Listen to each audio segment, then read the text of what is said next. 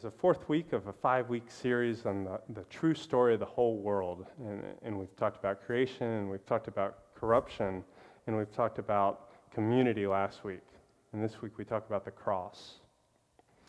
Churchman, some of you might know this name, John Stott, once said, "There is no Christianity without the cross. If the cross is not central to our religion, ours is not the religion of Jesus." And the Apostle Paul said, among other things, the message of the cross is foolishness to those who are perishing, but to those who are being saved, it is the power of God. So today, in a short amount of time, we ask, why the cross?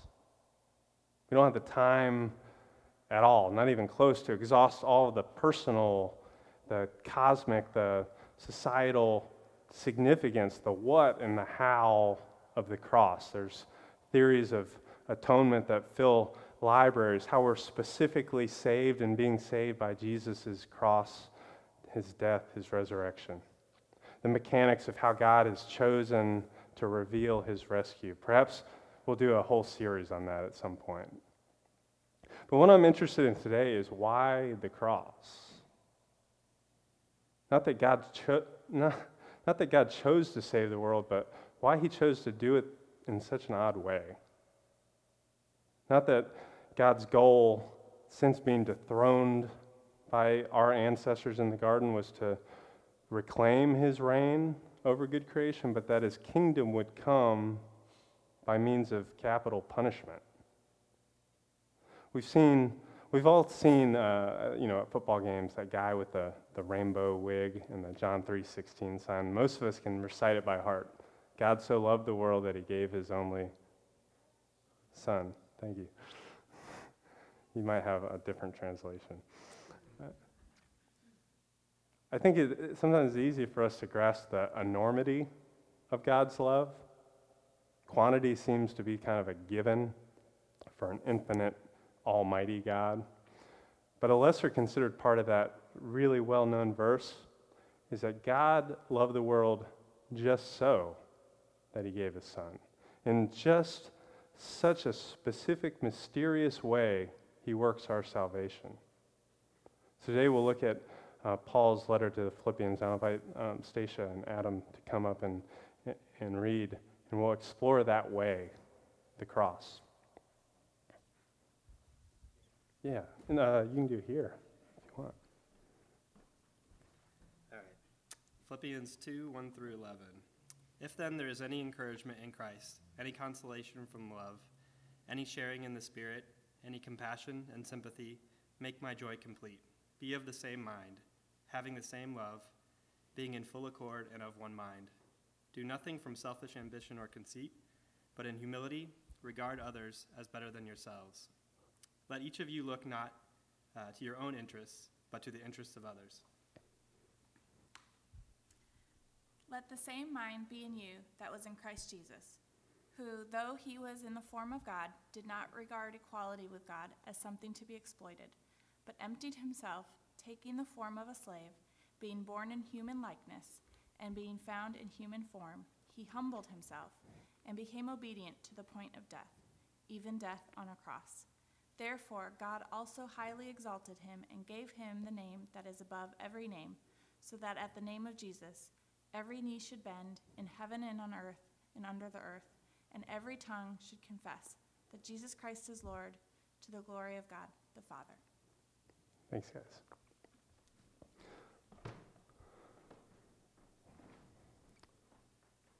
So in the last several weeks, we traced how God created the world from abundance and in love and grace, in community for the sake of flourishing. We saw how that creation rebelled. There were cracks of corruption spoiling the community of creation. Mankind's calling to work with God got damaged. And we bear the scars of this sort of fragmentation in our relationships, the way we think of ourselves, the things we take our cues from, the places and things that our time and our attention and our money and our imaginations go towards. Last week we saw that small start of God's rescue plan through the surprising work of calling a people to himself, blessing them that they might bless the whole world. Instead of an army, he calls a family. Instead of waving a magic wand or pointing a magic bullet, he comes into a messy world of redeeming messy people, and then he lets them be his representatives, a chosen people, a royal priesthood, a holy nation belonging to God, declaring his praises of the one who brought them out of darkness into his marvelous light. The rest of the Old Testament scripture traces the life of this people, Israel. There are seasons of obedience where they're close to God. There are seasons of disobedience where they're in exile. They're out of their land. They're out of their depth. The times that they lived in contrast with the injustice and the idolatry of those around them. The times that they were as bloodthirsty, sinful, and unfaithful as anyone. The Old Testament that we hold in our hands ends hanging in anticipation for God to send a Savior, the one who'd rescue and reform Israel around himself, the righteous one who would rise to vindicate Israel from her foes, to renew her worship, and to usher in a reign, a kingdom of peace and justice. And then coincidentally, the New Testament starts with a genesis of its own. Matthew's first chapter, and this is the one we skip over unless it's Christmas time, and then we still kind of read through it fast because it's a genealogy, and begets, gets really old. Abraham begets Isaac, ... Jacob begets Joseph, husband of Mary, mother of Jesus, who is called the Messiah. That's how Matthew starts. The scene is set. Rescue is afoot. It won't be long. And our scripture today that Adam and Stacia read is an early Christian hymn about Christ. Like us, ancient people did some of their best theology in meter, right, in song, like a rap or a campaign jingle, you know. Whenever there's a controversy about how to iron out just how divine and how human Christ had to be faithful to the narrative of Scripture for our salvation, then they would just make up a song. Because why wouldn't you just sing a song about that which is unassumed is unhealed? Joey can probably tell all of you about this because he's in early church history and he reads a lot of Greek guys right now. These kind of songs are catchy, you know. They're kind of like there's a pro-prohibition jingle in 1884 America that said, Romanism and rebellion, those are the bad people, right? Or like McKinley, when he was trying to get elected, his was pretty mellow. He said, let well enough alone. That was his jingle. Or you know, more recently, yes, we can. Paul's Christ hymn gets at the heart of the character of Christ, though. His mindset. It's a whole pattern of life. Jesus, though he was in the form of God, did not regard equality with God as something to be grasped or exploited, but instead he emptied himself. He took the form of a slave. He was born in human likeness. You see, the first line gets something that preachers have to work really hard at every year. You see, it's not very hard to kind of get people's attention with the crucifixion. You know, Good Friday kind of sells itself. You know, and they say in the news, like, if it bleeds, it leads. That's Good Friday. But it's a little more difficult, you know, on Christmas Eve to take that story back from a really benign narrative of a baby in a manger, you know, Silent Night. But the first part of this verse says, though Jesus was in the form of God, he didn't consider equality with God to be grasped, but emptied himself, taking the form of a slave. This hints at just how crazy, what a category error it is even for Christ to become human. That the scandal of the cross starts with Jesus' birth. Think about this. A loving community that God had, Father, Son, and Holy Spirit, would let one of their indispensable ones out of their company. They'd part with them into such risky circumstances. A lot of you guys in this room are parents, and I know there's some parents of college-age kids, there's some parents of adult kids, there's parents of really little kids. Consider the risk of sending your beloved baby to be fostered, not just in a place you might think is unsafe, but into a place you know is unsafe, like the swamp for my cousin. And then extrapolate that feeling out like times infinity, considering Father, Son, and Holy Spirit have been together forever, for eternity, in a loving, giving, honoring dance. And now suddenly they part company. Paul's hymn recognizes that category error, recognizes that someone being in the form of God is now entering into the form of humanity requires a total emptying.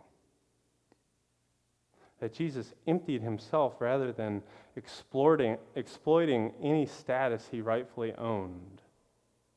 At his birth, as in his death on the cross, he was stripped bare.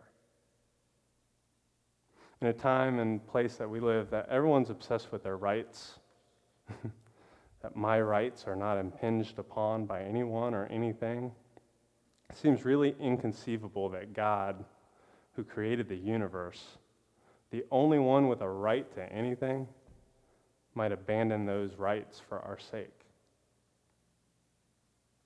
We begin to realize, even in the incarnation, Jesus' birth, that God is not a God of strength and weakness, not a God of power and weakness, but the God of power in weakness.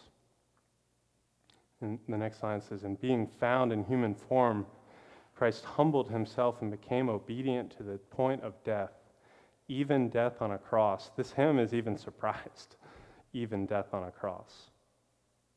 Christ's humility and his downward mobility goes even further.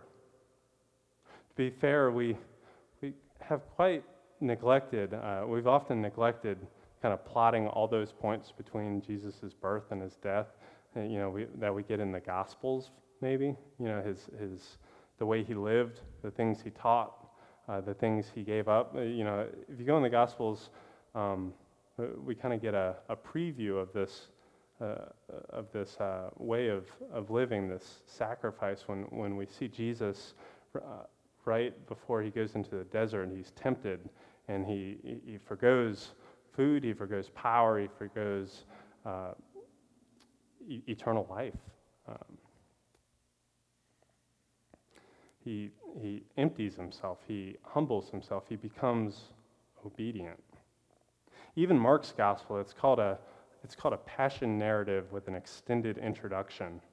We find all those elements: teaching, healing, calling disciples, proclaiming the gospel that God's kingdom is coming. The hymn writer seems a little confused or a little surprised that this death would even be death on a cross. So why, again, my question, why the cross? Well, for one, and this should be a scandalous statement, the cross gives us a picture for God. It shows us who God is and how God is. The deeply ironic why of the cross is that when God got a chance to reshape the world, he chose to do it in the shape of a cross. I don't think the cross is an outlier for the giving, sacrificial, strength in weakness character of God. As Dietrich Bonhoeffer wrote in Discipleship, the earthly form of Christ is the form that died on the cross, and the image of God is the image of Christ crucified. The image of God is the image of Christ crucified. Which means that we need to completely reboot our imaginations of what God is like. From some kind of celestial old guy with Morgan Freeman's voice or James Earl Jones booming down from the clouds. When we think of God, we need to think of Christ on the cross, the image of the invisible God. If we look back, it's kind of like when you see a movie with a major twist at the end. You look back, you watch The Sixth Sense again the second time, and you saw it coming the whole time if you were looking for it. The God that created the world did so with power, but also with tenderness, spilling over grace, speaking worlds into existence with his words, breathing life into a lump of clay. We've seen and experienced this with God's interaction with his creation. God's burning bush moments, his speaking out of a whirlwind, are way, way fewer and further between than his still small voice. You know, that white noise that's always there in the background that we don't stop long enough and are not quiet enough to hear. Perhaps the cross isn't an outlier at all. Maybe it's the actual grain of the universe, and we're the ones that took things in a different direction. Perhaps we're the ones that decided that we needed to do everything possible to hide and shield and protect, to look like we're powerful and in control, to speak in a deep voice. Meanwhile, God is not a God of power and weakness, but the God of power in weakness. Secondly, the cross shows us about ourselves. When Jesus dies, he dies with us. When Jesus dies, he dies with us. He enters into our evil and our sin and our suffering to subvert it, to create a new way. He knows the exact terrain of our fears and our pain because he's walked there. God didn't pull up short of our entire human experience. Don't get me wrong, this doesn't glorify our suffering. It doesn't negate our suffering either. We don't cheer and look for opportunities to suffer. We also don't ignore when we are suffering. Rather, when we suffer, we keep our ears and eyes open to meet Christ there as our guide, as our companion, as one who's died with us. When Jesus dies, he also dies instead of us. He enters into our sin, our wrath, and our death. I doubt the cross was a total surprise for Jesus. And by that I mean, you don't just all of a sudden get crucified. It didn't come out of nowhere. I think his whole life was headed in that direction. Every small choice of self-denial and sacrifice led to his ability to ultimately deny himself and sacrifice himself on the cross. Jesus died instead of us because he also lived instead of us. He's a new Adam, overruling the old Adam. Because one sinned, all have sinned, and because one died, all have died. And one rose, and we rise. When Jesus dies for us. His death forgives our sin, declares us right, absorbs the wrath of God against us, and creates new life where there once was only death. God made him who had no sin to be sin for us. He frees us for the freedom of loving God, of loving others, of restoring the world. He unlocks the shackles of our sin that we've come to love and that we've come to participate in. Sometimes we polish our own shackles. He restores us to communion with God, communion with ourselves, communion with others.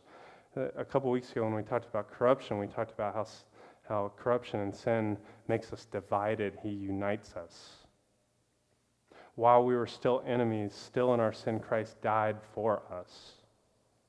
And one author puts it, he went solo and unaided into the whirlpool of evil so that he might exhaust its force on him and let the rest of the world go free. We lay out all of the ways we think the world should work at the foot of the cross, at his nail scars in his feet. We lay our pretensions down. We lay all those identities that we want to be, where we think we want to be. Our possessions we lay down. The ways we are complicit in the suffering of others, we lay them down. We come with empty hands. All of our stuff we give over. Because nothing else really matters when you're standing in front of someone who died for you. God is not a God of power and weakness, but the God of power in weakness. And then lastly, the cross puts a thumb in the eye of a brutal world. It renders powerless all of the supposed violent, fear-inducing power, and I do that with air quotes, of institutions or groups or individuals that bully and hate. The cross unmasks, it disarms. Paul writes to the church of Colossae that Christ disarmed the rulers and authorities and made a public example of them, triumphing over them in it. Any accusations, any fear, any pressure that we might feel pales in comparison to what Christ has done on the cross. We'll never be more exposed, more naked, more fearful, more alone than Christ was. Even the guys that he ate his last dinner with abandoned him, scattered like roaches. And included with Christ will never not taste the victory and vindication of his resurrection. Conquering sin and death by beating the system, kind of. No longer does that kind of math work. No longer does sin equal death, but rather Christ's death equals new life. And then at the end of Philippians, the Christ hymn in Philippians 2. At the name of Jesus, every knee shall bow in heaven and earth and under the earth, and every tongue confess that Christ is Lord to the glory of God the Father. Do the math here with me. If God shows himself, reveals what he's really like by hanging on a cross in a brutal, sacrificial, weak, foolish way, and we as a community claim to know God, to be joined to him in Christ, to be renewed by his Spirit, that must mean that we're supposed to look that way too. That our encounter with the cross leaves us cross-shaped. And that's our witness to the world. Sometimes it's a judgment on the ways of the world. Maybe our city on the hill that we're always looking to be, maybe it's like the sanctuary, maybe it's cruciform. Maybe our best apologetic, the ways we try to explain ourselves, is weakness, it's vulnerability, it's the creativity that comes out of not having anything. Because we know a different sort of strength and we're secure in a very different way. My father-in-law really loves these missionary biographies, and that's like the most depressing kind of reading, right? That's like reading the Titanic over and over and over. You know how it's going to end. Pygmies are going to probably eat you. But I don't think that's the only kind of cross living. Like that's like a pretty extreme example, right? And like we want to like commission people to go do that. And it's pretty easy to see like a crazy disproportionate amount of people with Ebola right now, Westerners and not Westerners, have Ebola because they were in West Africa on Christian missions.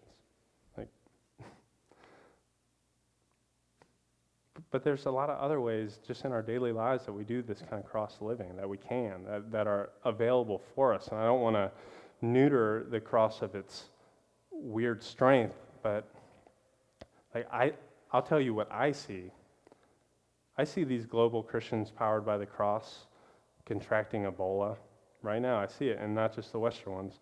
I also see moms powered by the cross that are living their lives for their families and their neighbors, waking up at obscene times, pumping fluid from their bodies, and single-handedly rearing a human being that was once in their stomach. We talked about this the other day. It's like an alien thing for a guy. I see it in young adults, even ones in this room and next door, that powered by the cross, they abandon more lucrative careers, people who the sky is the limit, and they instead take a job that pays less, far less glorious, and some of those are a Venn diagram with moms, in order to serve, to be a blessing to others for the sake of obedience to a calling. I see dads powered by the cross that are doing things like washing dishes and running to the grocery store and folding laundry and doing crazy things for their kids and stomaching very specific opinions about how things should be done at home. I see that sometimes. I also see kids powered by the cross, right? Sometimes we forget how well kids get this. I mean, sure, their kids are also selfish and maniacs a lot of the times, but sometimes they're not smart enough to not know this. Smart enough. They learn how to share. They learn how to not forget how to love people with costly, unconditional love that somehow they intuit. So I pray for this community, this Oak Church community, this community that God is gathering together and forming and growing, and just like the mystery of the harvest or a tree that it kind of just grows. You water it, and one person waters it, and another cares in other ways for it. I pray that our community is a community of the cross. And I think that means making constant, small, self-emptying, sacrificial, and maybe even seemingly insignificant choices to be a blessing to others. That's my prayer for us. That's a pretty simple prayer.